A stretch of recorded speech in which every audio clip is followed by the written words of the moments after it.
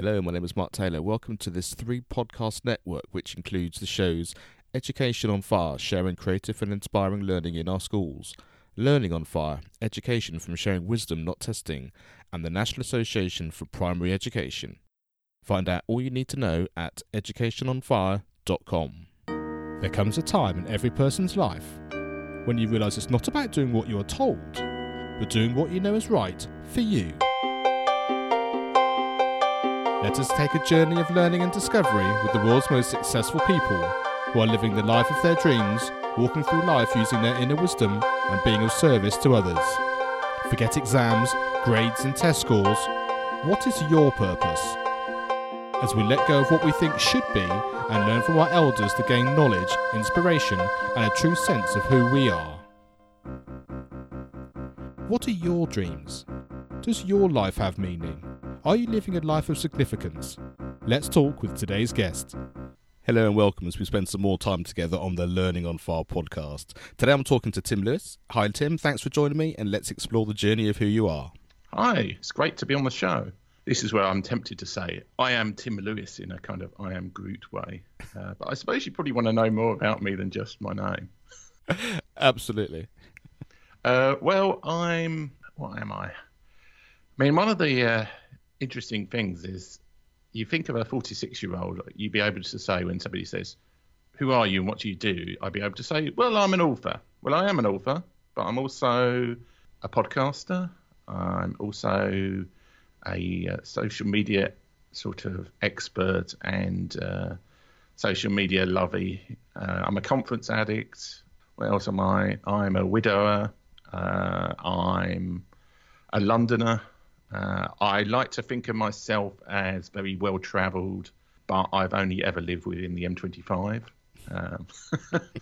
I went to school in Watford, which is just northwest of London, and then I went and I studied economics at the London School of Economics, which is in London as well. And then I did a master's conversion course in computer science at University College London. And then after that, I worked for 3 years for a company that did software for foreign exchange dealing systems at banks. So banks like Barclays. And then I went and joined for 15 years, I worked for a money broking company, which is basically like a dating agency for banks. What money broking does is when two banks want to trade something, they used to historically go to a money broking company.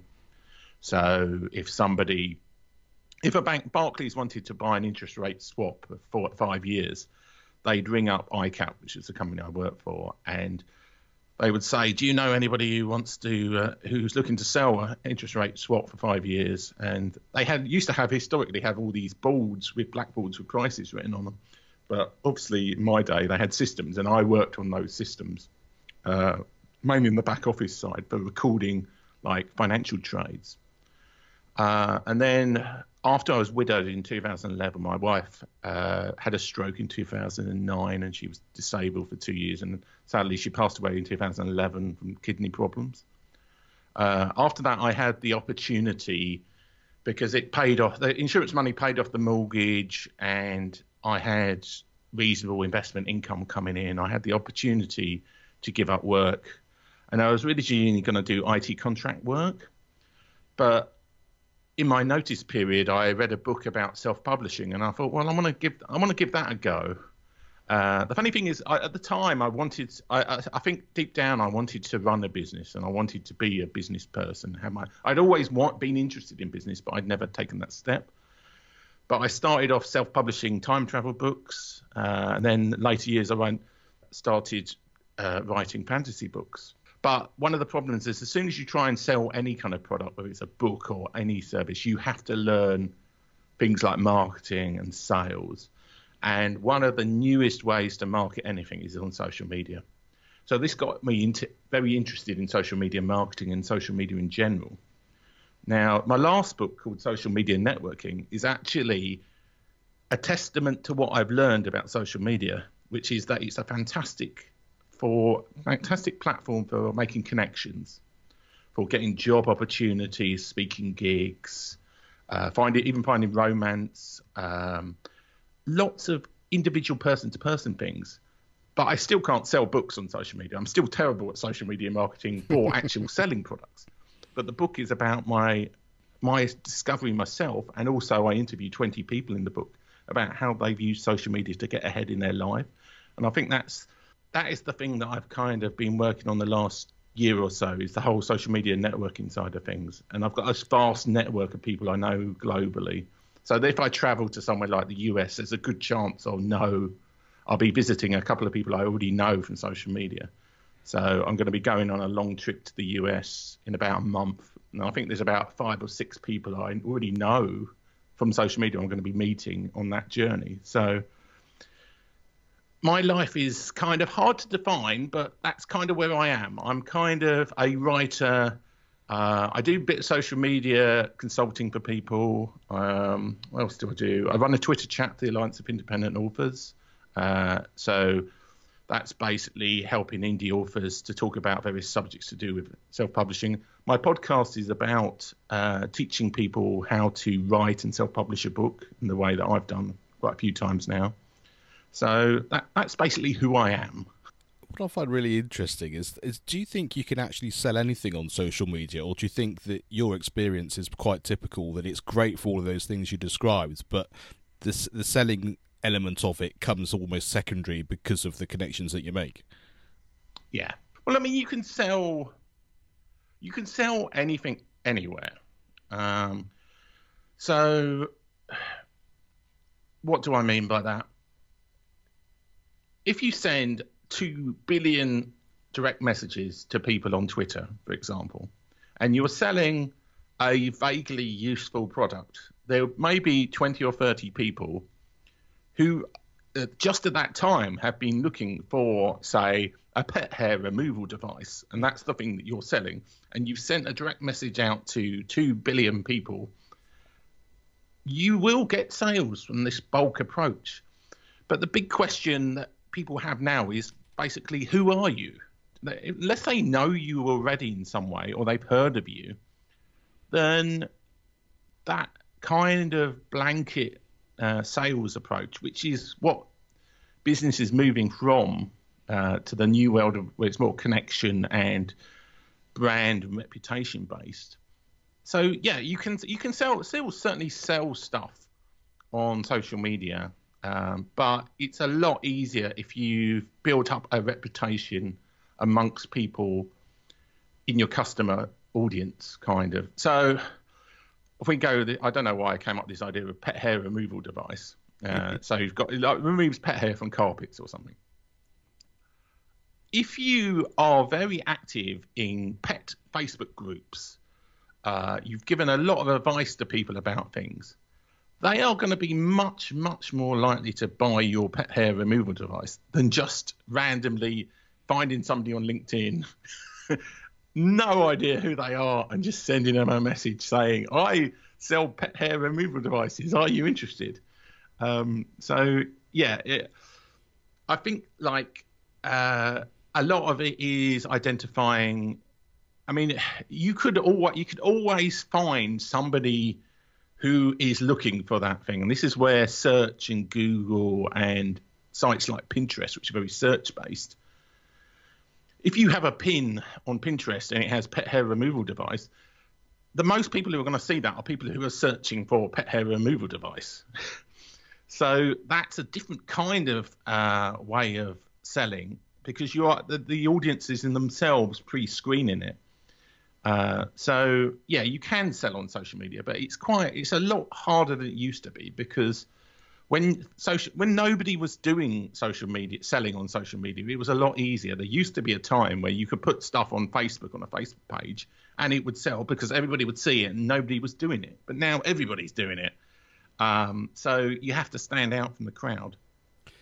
And it's interesting, in terms of that, especially as you're growing up, if you're a teenager and you're still at school, that sense of, what does social media mean to you, in terms of hanging out with your friends online, just general chit chat and that kind of thing. And then to actually then turn the whole thing round, and you're almost thinking about it as a business, you're thinking about it as putting yourself into networks which are going to help you get a job, and how all that works. And I find it interesting, because I find certainly there are lots of people that I know and that I'm connected to online, and it seems to be a small world, because you get into one particular Facebook group, for example, which is particularly about, say, podcasting, and then there's another one and another one, and the same sorts of people that are really keen to be part of these communities keep cropping up, and so your network is vast, but then it also becomes relatively focused as well, because you get to then interact with people and see what they're into and what they're about, and it's a very easy step then sometimes to then, like you say, to make those connections, which can help you in all manner of ways that you wouldn't have thought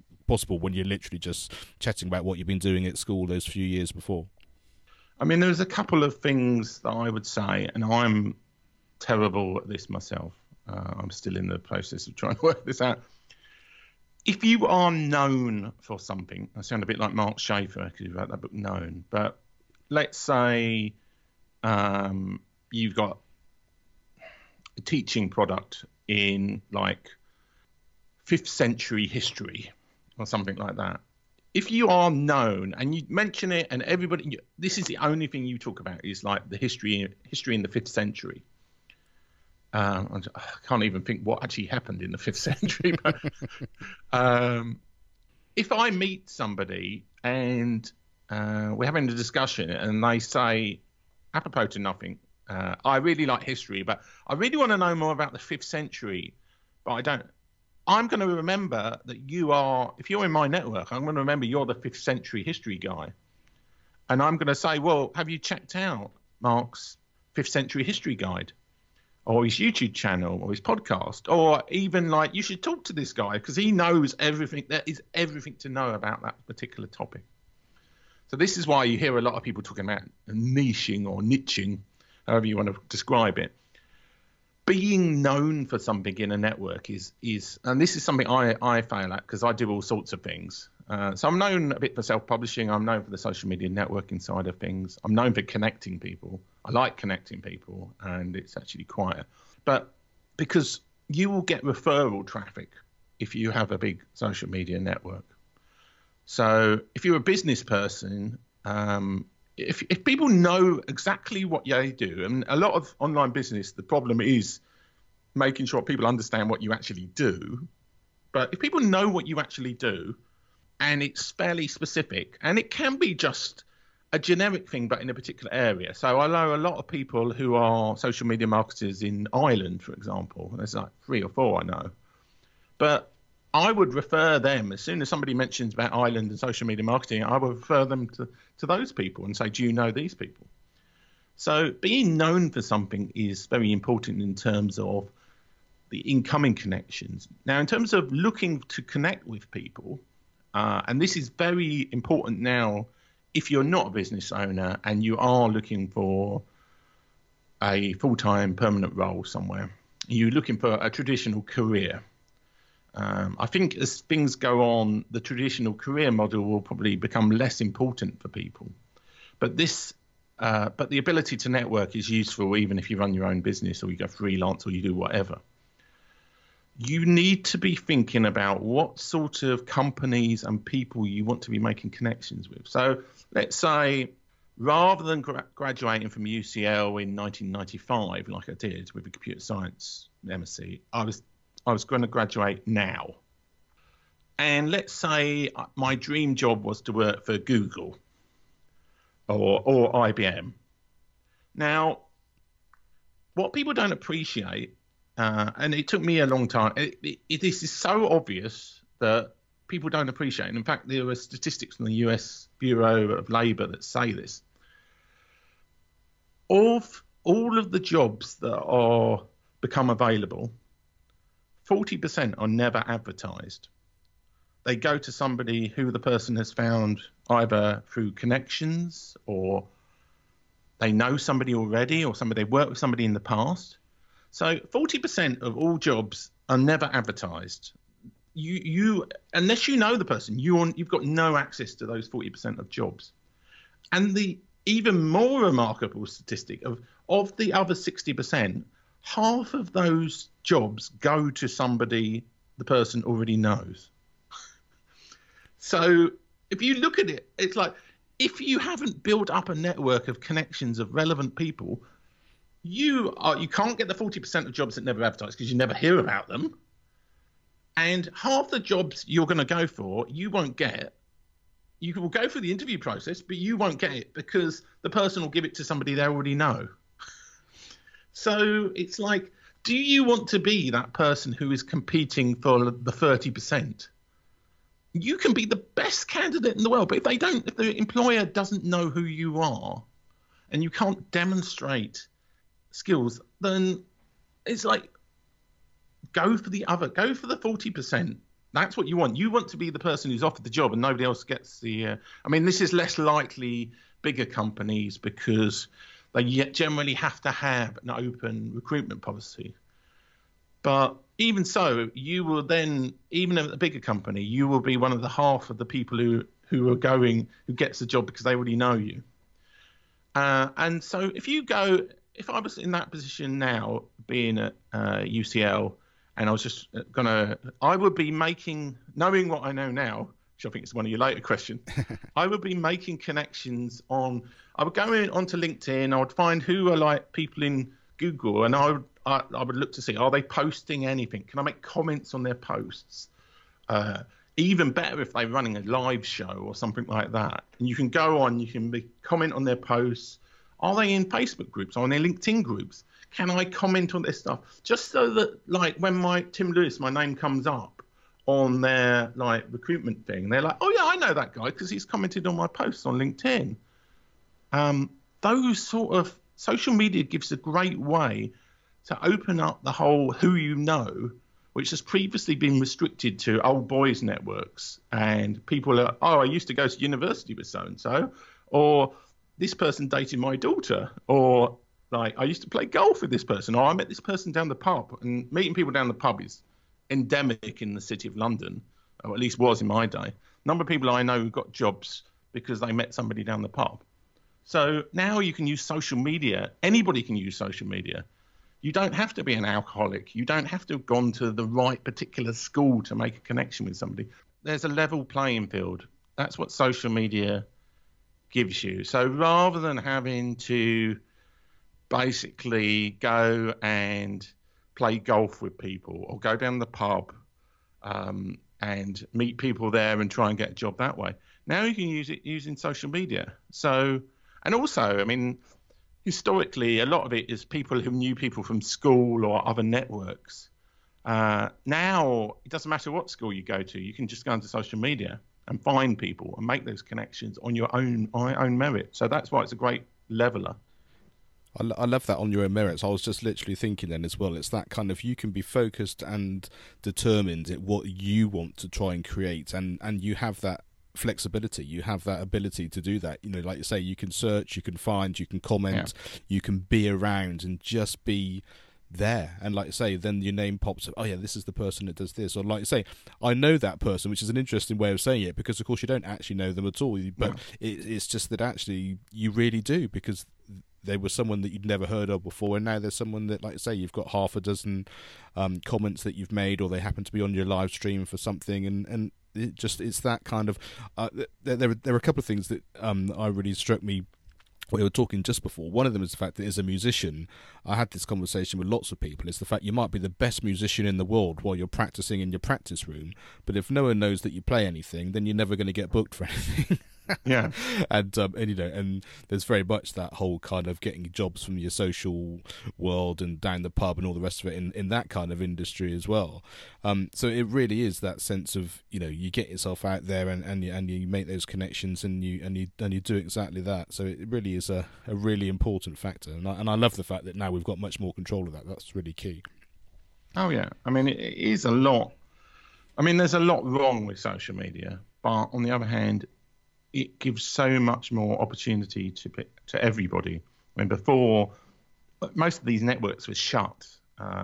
If you wanted to know somebody who was a CEO at Google, you had to find somebody who already knew them, and then you had to go in. But now certainly on something like Twitter, where everything's open, you can go on and you can see what this person is doing.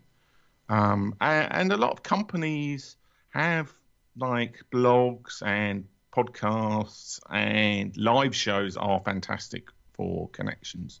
Somebody runs a like Facebook live show, or any kind of thing, and it's a show where they actually care about the comments. There are some live shows where people it's like they might as well just not be live because they don't even. But most people, because a lot of, I mean, I was a guest on somebody's live show the other day, and they were like, "Well, I never get any comments," and I'm like, "Well, we have to change that." But there's a lot of people who have content, great content out there, but nobody ever sees it. And as you say, like the musicians, the best musicians in the world, if nobody hears the music, then so you've got to be out there making connections. Really, that's the lesson.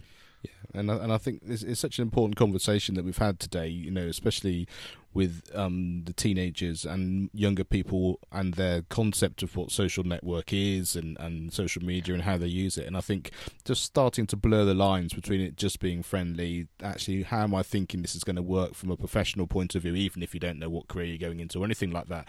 But I think a lot of what runs through the podcast often is the sense of what's your passion, what are you interested in, and even if that's where your starting point is, you know, I'm interested in technology, so I'm going to follow this person, or I've heard about this and there's a, like say, a live broadcast, so I'm going to watch that. You're starting to make those ideas and those connections and making those decisions to help yourself, and I think that's great. And that, like you say, there's positives and negatives to all these things, but I think being intentional with all these things is the most important factor. Yeah, I mean, another thing, there is a potential validation element to making social media connections. So let's say that you think you want to be like a neurosurgeon or something.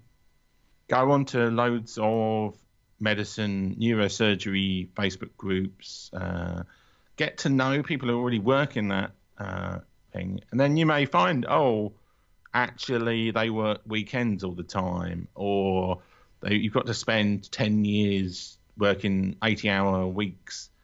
And then you may think, well, actually, this isn't really what I want to do. I'm not actually as keen on this idea. Because this is, again, is another element. If you make connections with people in the industry that you are looking to get into, you can find out what the language is that they speak, what the terms mean. So it's like, what was that? It's rather bizarre, but I kind of do it as a hobby thing. But there's this YouTube channel called Mentor Pilot or Mentor 365, where it's this airline pilot who trains other airline pilots.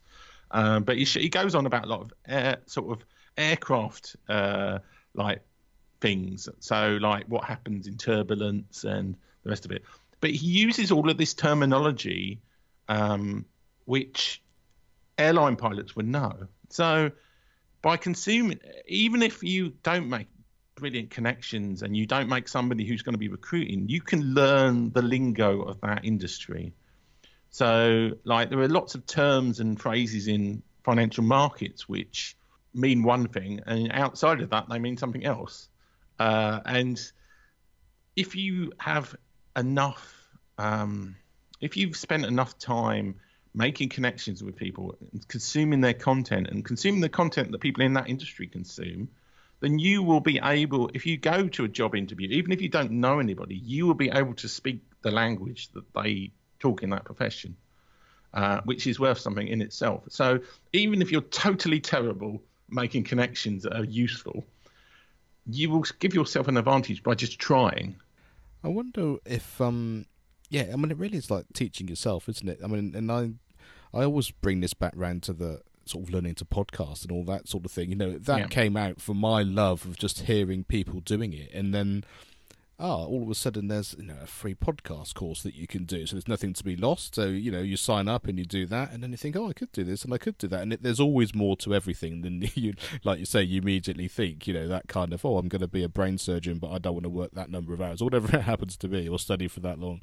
And podcasting is one of those things. There's a lot more to it than initially might meet the eye, but the way in can be very simple. I didn't go to college or school to learn about podcasting. I did it around my normal life. I was able to train and to learn these things and connect with people and join groups and communities through it just in a very natural, organic way, and that feels very freeing, which I really like, because that's, the opposite of the school system often, where it feels quite claustrophobic and quite set. That fact that you can learn what you want when you like, I think is a great starting point. Yeah, I mean, I'm sure you've discussed this multiple times on your show. Education, I think, is in a state of, I wouldn't like to predict how people are learning in 50 years' time, whether this existing school system will exist. Because everything is, there's clearly needs to be a change in the educational system globally in how people are taught. Make it jump up to date with all the technology that's available now. I don't think just having kids in classrooms with iPads is really the level of how education is going to go. And yeah, I mean, it's and maybe this I've probably gone totally, in terms of your questions, I think I've basically driven off the track and gone straight into the jungle somewhere. But it's, yeah, I mean, I'm in my lifetime, which I say I was born in 1973. So I think UK had joined the EU about 2 months before I was born. But that was just a different world entirely to now. The amount of change, how society is transformed, and I've only really become fully aware of how much society and industry and everything has changed in the last 5 years or so since I've been working for myself, and I got into the world of online business. And I've got involved in social media. Everything is changing, and it's changing very quickly. And the education system isn't keeping up with that at all. I think what we've been talking about really is the key in so many ways. The fact that you have more control than you ever did before. You have access to things you never would have had before.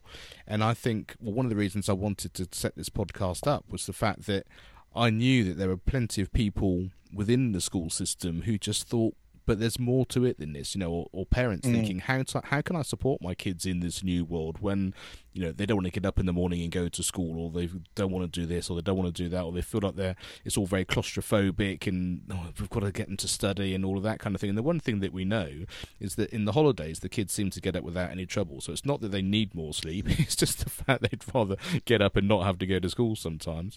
And also, if they're into something new, then they love it and they lap it up and they try and find stuff out and all of that kind of thing. And while there has to be some kind of structure one feels, and there has to be some kind of the fact that as grown-ups and educators we have that experience that we should be using as guides and coaches and mentors, but I think it should be more that structure than kind of, now you're going to sit down and learn X or learn Y. Once you've got over that sort of basic understanding of what you need to be educated, can you read, can you write, do you know how to learn, do you know what you're into, and then from there just be much more of a mentorship, because you can just learn everything else backwards. You can understand what you're learning and then go away and learn the rest of it online, take a course in something, and then come back with all that knowledge and information, and then we can talk about it and how we can use it and what we can do, rather than you need to sit here while I pour that information in with the other 30 people in the class who may or may not be interested at that particular time.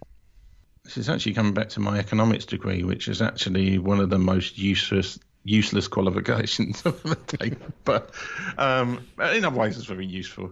But there's this signalling, I can't remember, it's called social signalling.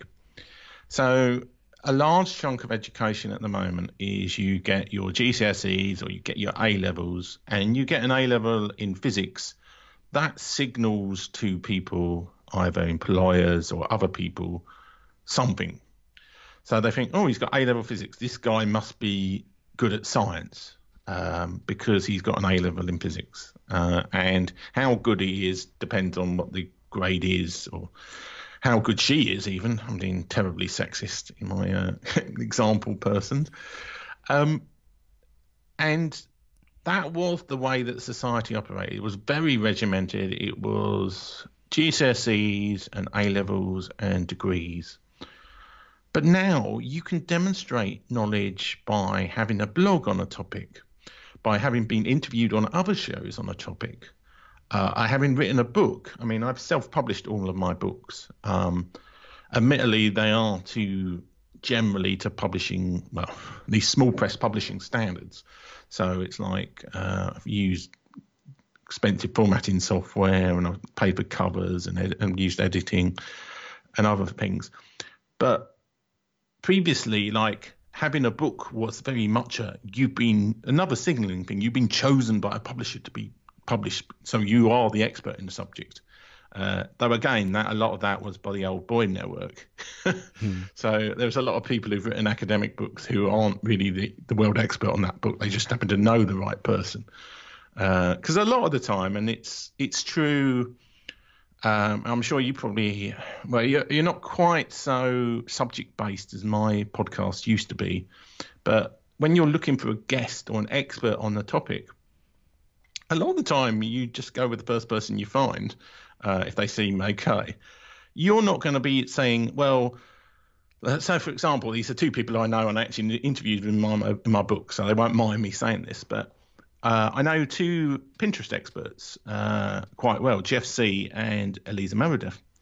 Now, I would be happy to have either of them as an expert on my podcast or on the Twitter chat, or if I was running some sort of news show or I had to go to them.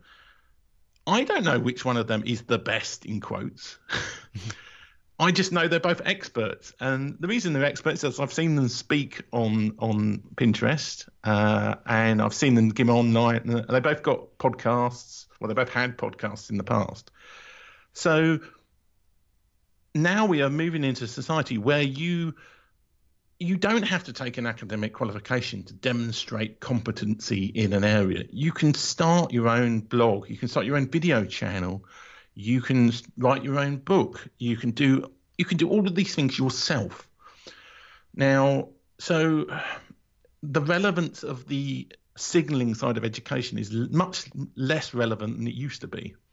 So I'm sure I'm whittling on a bit here, but I think you probably get the point I'm making in that this has the traditional role of education as a signaling device for competency has been lowered by the fact that there's all these other ways to demonstrate competency in a subject now. Yeah, and I think as you start to, it almost goes full circle in terms of, social media networks and that kind of thing. The more you get into those sorts of things and the more you start to follow people and the more you get into a topic, the more you find yourself in exactly that thing. You read blogs, you hear podcasts, you watch something, and that's where you get that from. Like I say, rather than that sort of, I've just happened to have gone to the library and read this book because this is what I was recommended, had to be the thing. You can make your own decisions on those things, and I think, I think that's incredibly true. And as you mentioned before, I think we've covered so many things about school and what you've learned as you've gone up. We've got a roundabout way conversation about all of that. But let's make sure that everyone listening does get some of the great advice that you've got to offer people beyond that as well. So, what was the best piece of advice you've ever been given, and who gave it to you? The funny thing is, I'm going to say this, even though I've been given better general advice. But in terms of a specific piece of advice, it was from a gym teacher at school, and I think I was about 9. And what he said is, don't bend your back to pick things up, bend your knees.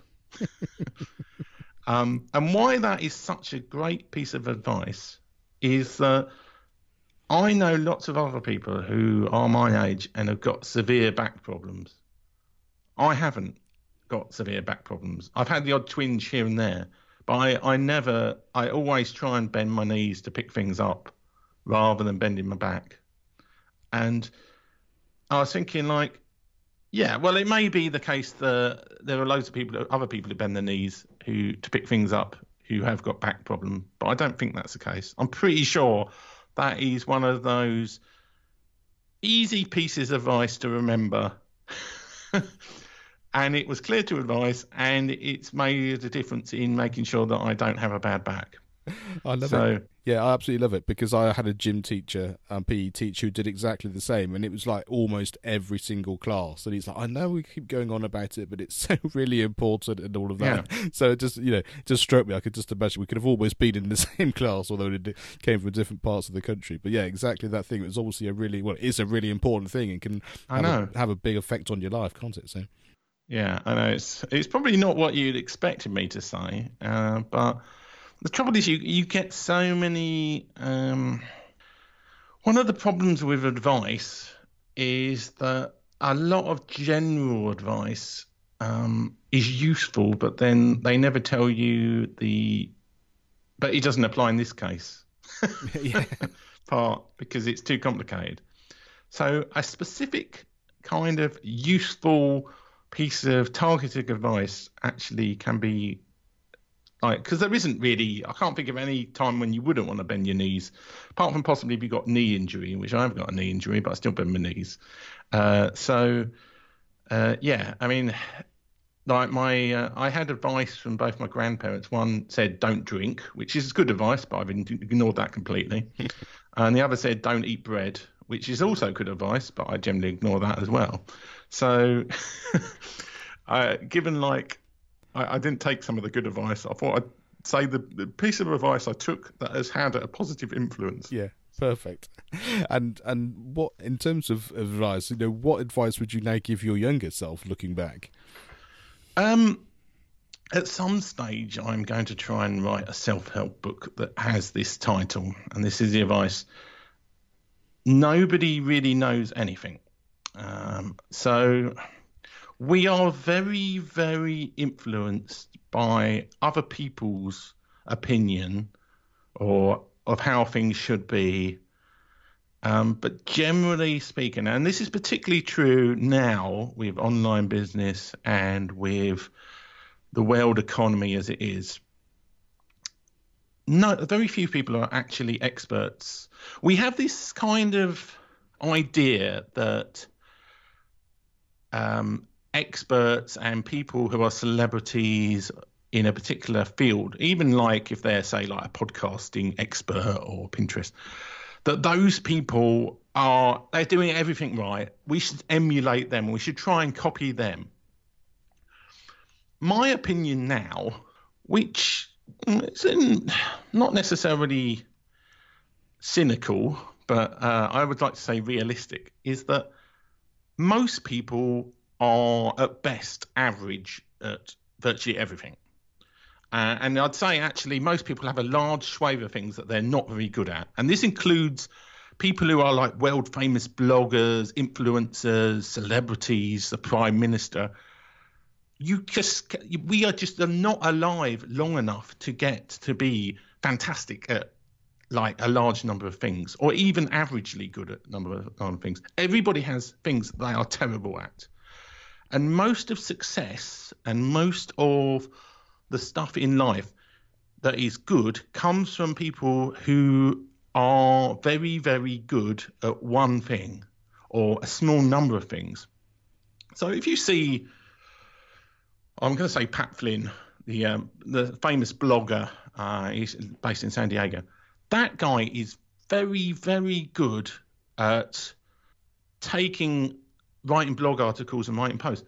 But that doesn't mean that like you should necessarily take his father in tips or take like his views on what the best transport is into San Diego. He's somebody that you should be listening to for what he has done and what he's shown like excellence in. But don't think this person's a very nice person. He's a wonderful. The whole role model thing can be quite dangerous because you want to be taking the part that those role models you have as success, just the part that they've demonstrated success in. Copy that. Don't copy like everything they do. Now, this is a very hard thing for human beings to do because we are used to copying our parents, basically. And if you're lucky, your parents are generally averagely good at most things. We are kind of almost innate to try and copy people. But I think the revelation I had a few years ago is that you shouldn't like don't put people on a pedestal, and don't think like, oh, this person is wonderful. Because then you get all of this sort of saying, oh, they're wonderful at everything and I'm terrible at everything. No, they're generally terrible at everything as well, but they're good at one or two things, and they're supposed to be great at one thing. Usually that one thing they do that they're really great at is where they're having success from. So copy that, but don't copy them in everything. Don't think, oh, this person's successful and he gets up at 6 a.m, or this person's successful when he rubs the head of a plastic aardvark every morning. So I've got to have a plastic aardvark that I can rub its head. Like, you almost get into this superstition thing where people are copying like random attributes of successful people, and it's like, well, that's not why they're successful. There's some usually obvious why people are successful. They either work really hard, they have some unique take on something, or they found a very obscure niche. And sometimes people are just successful because they're lucky. I mean, they were in the right place at the right time, or they were the first person to do something. So when I was younger, I tended to look up to people and think, oh, they're very successful, and I can't do that because I'm not blah, blah, blah, or I'm not this. And yeah, I suppose that rambling advice is that most people are useless at most things, and don't get disheartened because you're not great at everything. You just need to be good at one thing and try and make that work for you. I really like the fact that you put it into that kind of almost hero worship, because there is something about that, isn't there? People do take all that on, and I think the important thing for me there is that don't lose yourself in all of those things. If you want to emulate, or you want to get wisdom from someone who's successful in something because of what they've done, take that information, but fit it into your world and the way you work. You know, just because that, like you say, they get up at 5 a.m. and do 25 press-ups in a jump and a swim a mile and all that sort of stuff, it might be a good thing, but it might not be a good thing for you. But the really key stuff that they do want to get across, then do that. And I think it's quite hard to do, but I think that, well, there's a much deeper conversation there about how you fit that within yourself. But I think that really is great advice. What does your future look like? What does my future look like? I've got a few projects and things that the next book I'm going to write, and I'm going to announce this exclusively here, even though I've talked about this before, is I am planning to visit every US state by the age of 50. And I'm 46 at the moment, and I've currently visited 15 US states. I heard about this challenge on Twitter, and it's mainly Americans who've been doing it, like retirees and people. And I'm like, well, I could do this. I could do it, because I've been to a lot of Midwest and California and Idaho and New Mexico, a lot of sort of bigger states. But I haven't been to loads of the ones on the Eastern Seaboard, which are quite easy to get to. So for this September, I'm going to be going to Boston, a conference I'm going to, and then I'm going to do a whole load of day trips and try and do 4 new states in about 4 days. Then I'm going to go to New Orleans and try and do 2 states there, and then go to Atlanta to try and do another state, then possibly try and do a few more. So I'm going to be basically writing a book about like how I'm going to try and get to this particular trip. It may be a multi-trip book, I don't know, but I want to write a travel book. Partly because I know travel books are very easy to rank in the Amazon charts, he says cynically, but also because I do enjoy the social element of travel and the fact that I can go and visit people I've known on social media. So that's my kind of next project. Beyond that, you can tell that I'm not very focused here. But beyond that, I'm probably going to do NaNoWriMo again. And for those of you who don't know, NaNoWriMo is a US concept called the National Novel Writing Month. And it's where you write a 50,000-word novel in November. Now, 3 of my books I actually wrote in NaNoWriMo. So I wrote the first draft. I'm going to try and write another time travel book. Now, this isn't really a commercial thing. This is just because I want to write another time travel book. And I'm going to get a bit geeky here. If you allow me, are you going to allow me to get a bit geeky about time travel? Feel free. My first time travel books were based on this alternative reality view of time travel. So like Marvel Endgame, they go back in time, but that creates a different timeline. Yeah. So it has no effect on the present day at all.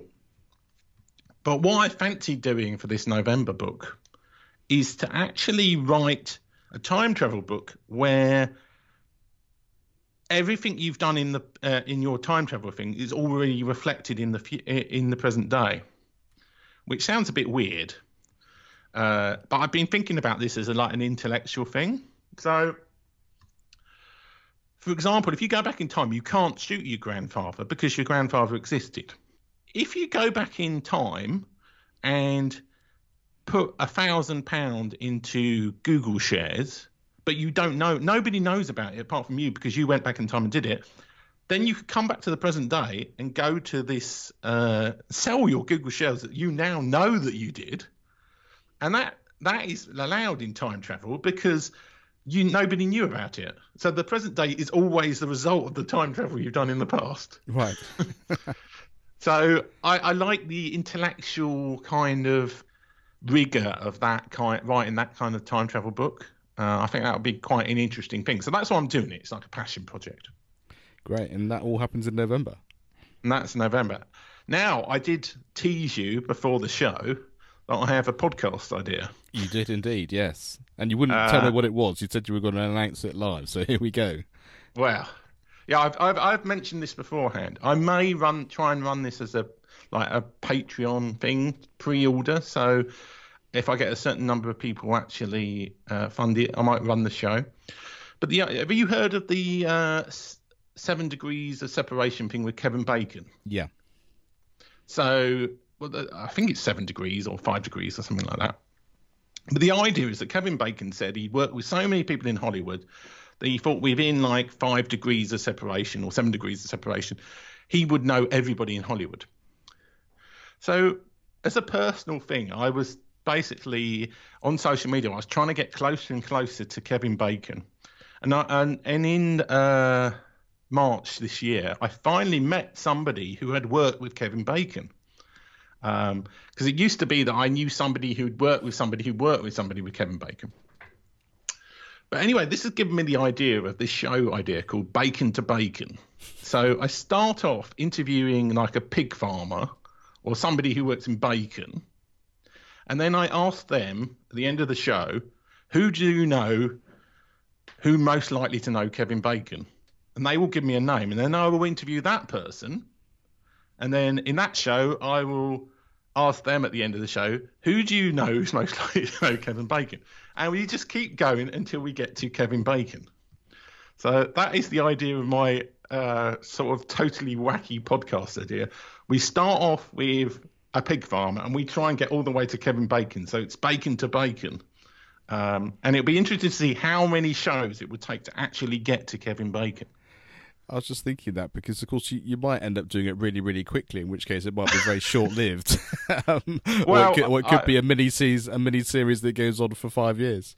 Yeah, well, I did think, actually, I might vary it and have them give me, 3 names, and I could actually check whether any of them, if it's episode, the pig farmer already knows Kevin Bacon, then it's going to be quite a short show. Yeah. So it might have to have a little bit of massaging.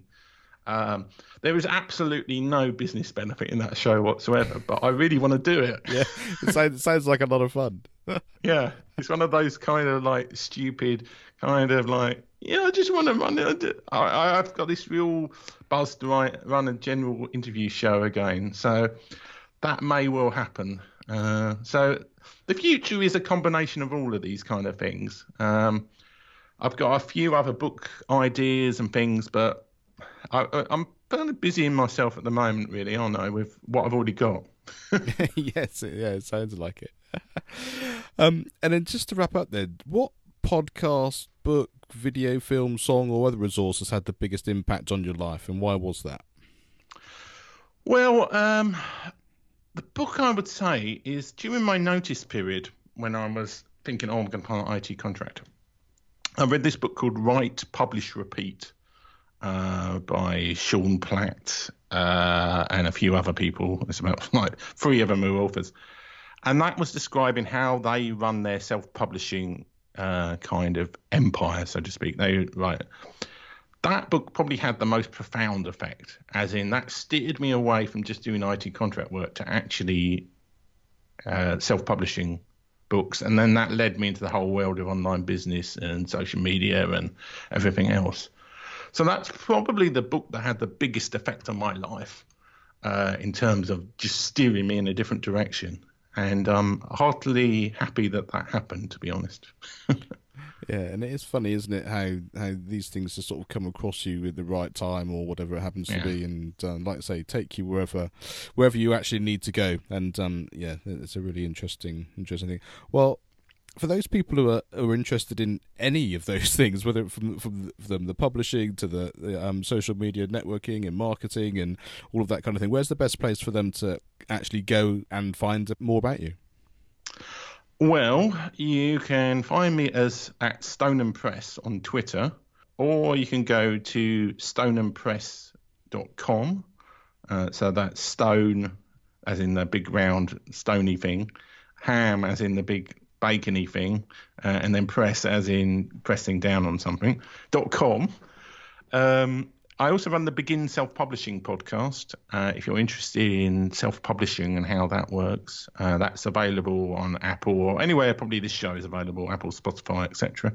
And Twitter or Instagram, on both of them I'm Stoneham Press. You can attempt to find me on LinkedIn, even though having the name Tim Lewis is quite hard. I think I'm Tim Lewis 808 on LinkedIn. With the if you go linkedin.co.uk/Tim Lewis 808. Twitter's probably the best place to go, and just tweet at me and say that you heard me on this show, because it's like with any kind of connection. If you're trying to make a connection with somebody at Google, don't just send a message saying hi. Give a bit of background. Say I heard about you, or I'm interested in like this, and say you heard me on this show and you wanted to get in touch and you're interested about this, and then I can send you links, or I can recommend other people if required. And if you want to know, I don't know any CEOs of Google if you're looking for that, but I do know a lot of other people. So just get in touch with me on Twitter. It's probably the best bet.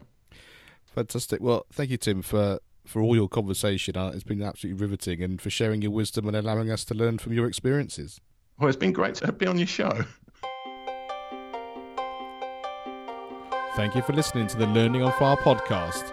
Remember to keep up to date with everything that's happening on the Education on Fire podcast network.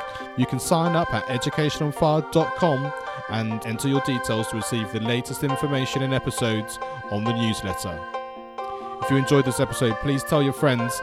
The more we share, the more help and inspiration we can provide. Education is not the filling of a pail, but the lighting of a fire.